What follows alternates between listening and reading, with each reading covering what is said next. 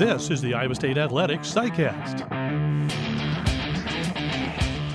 This SciCast is brought to you by Van Wall Equipment. Visit any Van Wall location today to test drive the full lineup of John Deere compact utility tractors, which have the power and versatility to conquer anything this season. I'm John Walters. In today's SciCast, Eric Heft and I look ahead to Saturday's Iowa Corn Cyhawk Showdown. Can the Cyclones break Iowa's 4-game winning streak in the series? If so, what will it take to do it? Let's go in search of answers right now. Eric, you've seen this rivalry for many, many years, and there have been a lot of good games. There have been some duds. What kind of game do you expect? Well, I expect a really good game. I think two teams that are solid, still trying to find their way. First real outstanding opponent, I think, for each team. No knock on you and I there, but I think you're stepping up in competition. It'll be interesting to see which one took better advantage, Iowa State with a bye week or Iowa getting a chance to iron out their wrinkles in a game against Rutgers, who was seriously outmatched. So it'll be interesting to see. I'm excited, but I think these teams match up very closely. Well, they do, and you know what's interesting is you look at it and you think, okay, it's going to be a defensive battle, and maybe it probably will, okay? But you also have two veteran quarterbacks that are really good. So I think there'll be some offense, too. If you can call a 19-year-old Brock Purdy a veteran quarterback, but he's got a lot of games under his belt. He's 8-2 as a starter, so he's pretty good. But Nate Stanley, I think, has really taken strides in the games, the two games that Iowa's played so far this season, in being a more consistent decision maker, a quicker decision maker, and a guy that's been delivering the ball on time. And I think so. You always have to be wary of that. I think the key thing, though, John, for it to be a higher scoring game, one of these teams or both is going to have to find a way to run the football. And if you can run the football successfully, so many other things are going to open up. It's going to be a really tough challenge, I think, for both these teams for that to happen. Although I was certainly encouraged by the way Iowa State's tailbacks ran the ball against UNI. I thought they did a really good job. The running game was solid. Averaged 4.5 yards from the tailback spot, which David Montgomery never even did. So I think the offensive line showed some real improvement. And the backs, I thought maybe they missed some things out there, but they still were very productive. You mentioned both teams wanting to run the football. Of course, both defenses are set up to stop that, and two good defenses at doing that very thing. I mean, Iowa State gave up, 34 yards against UNI in a triple overtime game?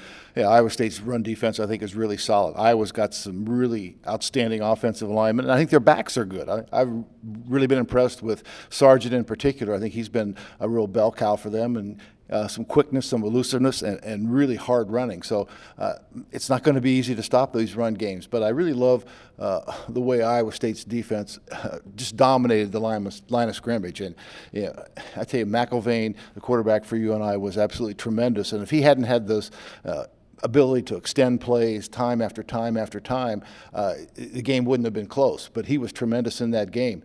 Nate Stanley's so different. He's not going to run the football very often. Occasionally on a bootleg or some more of as an element of surprise.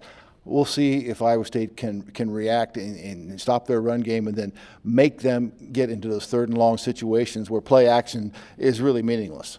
Their receivers are really their focal point of their offense this year, which was certainly not the case in the past. And last year they had the two great tight ends. It's really a different offense this year. It is. The receivers are really good. I mean, I think going into the season, I would have said maybe that would be a question mark about this team, but they've played very well. They've got really good speed, and I think their route running and their hands have really improved. You don't see the drop balls you'd seen in the past. You're talking about 2 first-round draft picks at tight end that are gone. They don't have another one of that caliber at this point in time. So certainly they had to change. I think it's good coaching. You got to play your best players and get the ball to your best playmakers, and right now that's the wide receivers. Epenesa is one of those guys that you kind of have to game plan for. I mean, and I suppose you game plan for every player ultimately, but he's one you have to game plan for. He's a difference maker. He is a very disruptive player, to be sure. And I think if you go back to Iowa State's game against UNI, pass protection wasn't as good as it needs to be, and that was an area where Iowa State was pretty good most of last season, and they're going to have to step it up. And whoever's out there, whichever tackle is on him, I mean, he's probably going to have some help, whether the running back chips down or you have keep Dylan Sainer in or one of the tight ends, which limits what you can do in the pass game, but you have to keep him from getting undue pressure on the quarterback. Today's SciCast is brought to you by Van Wall Equipment. Van Wall Equipment and John Deere are proud to support Iowa's farmers in the field and Iowa State athletics on the field. What'd you think of Mike Rose as an outside linebacker in Week 1, and what'd you think of Orion Vance as a starting linebacker in Week 1? Really liked them both. I mean, I think Mike Rose, he is the epitome of a football player. I mean, I think you told him he had to play safety. He'd figure out a way to do that too. Hey, put him at D end. Yeah, he can do that too. He knows how to play football. He's a playmaker.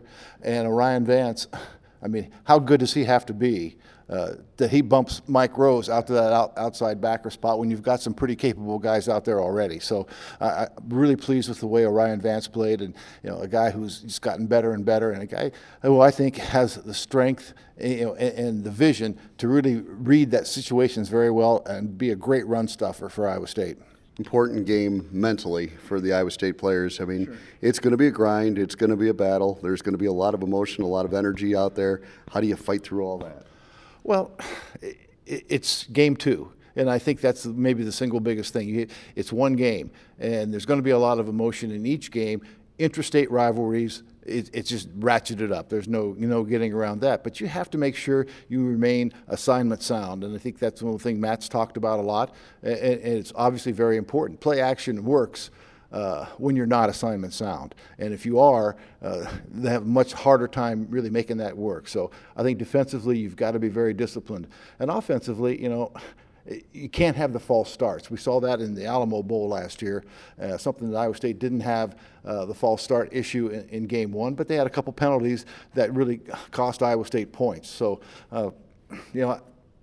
typically, when you worry about emotion, it would be the false start kind of thing.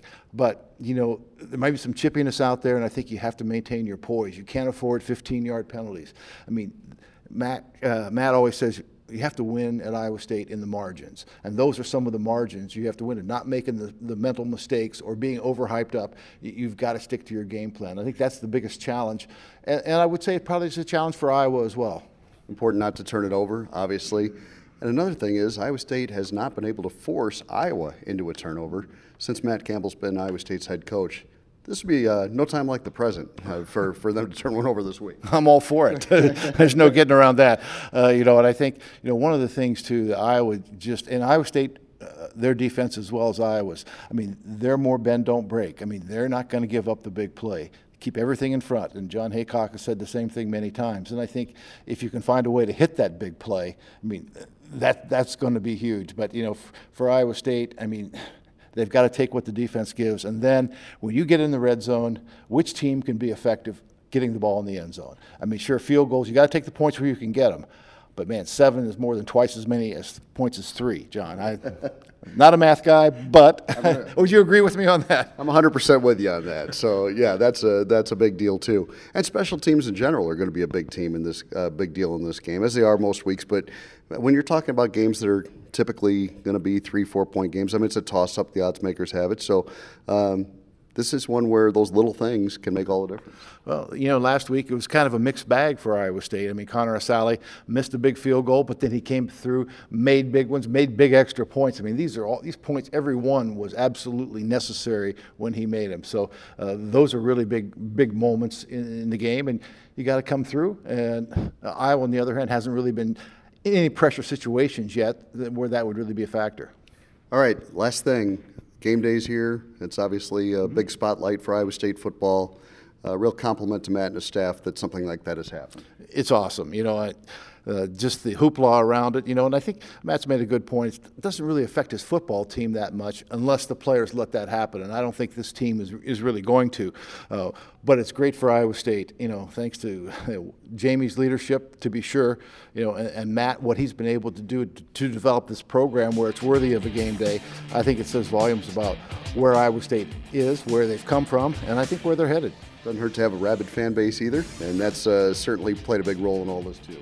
Ask Kansas City, ask San Antonio, or Memphis. I mean, any of those places where Iowa State goes, Iowa State fans are among, if not the best. Today's SciCast was brought to you by Van Wall Equipment. Stop by one of their locations and learn why Van Wall Equipment and John Deere are Iowa's clear first choice. Thanks for listening.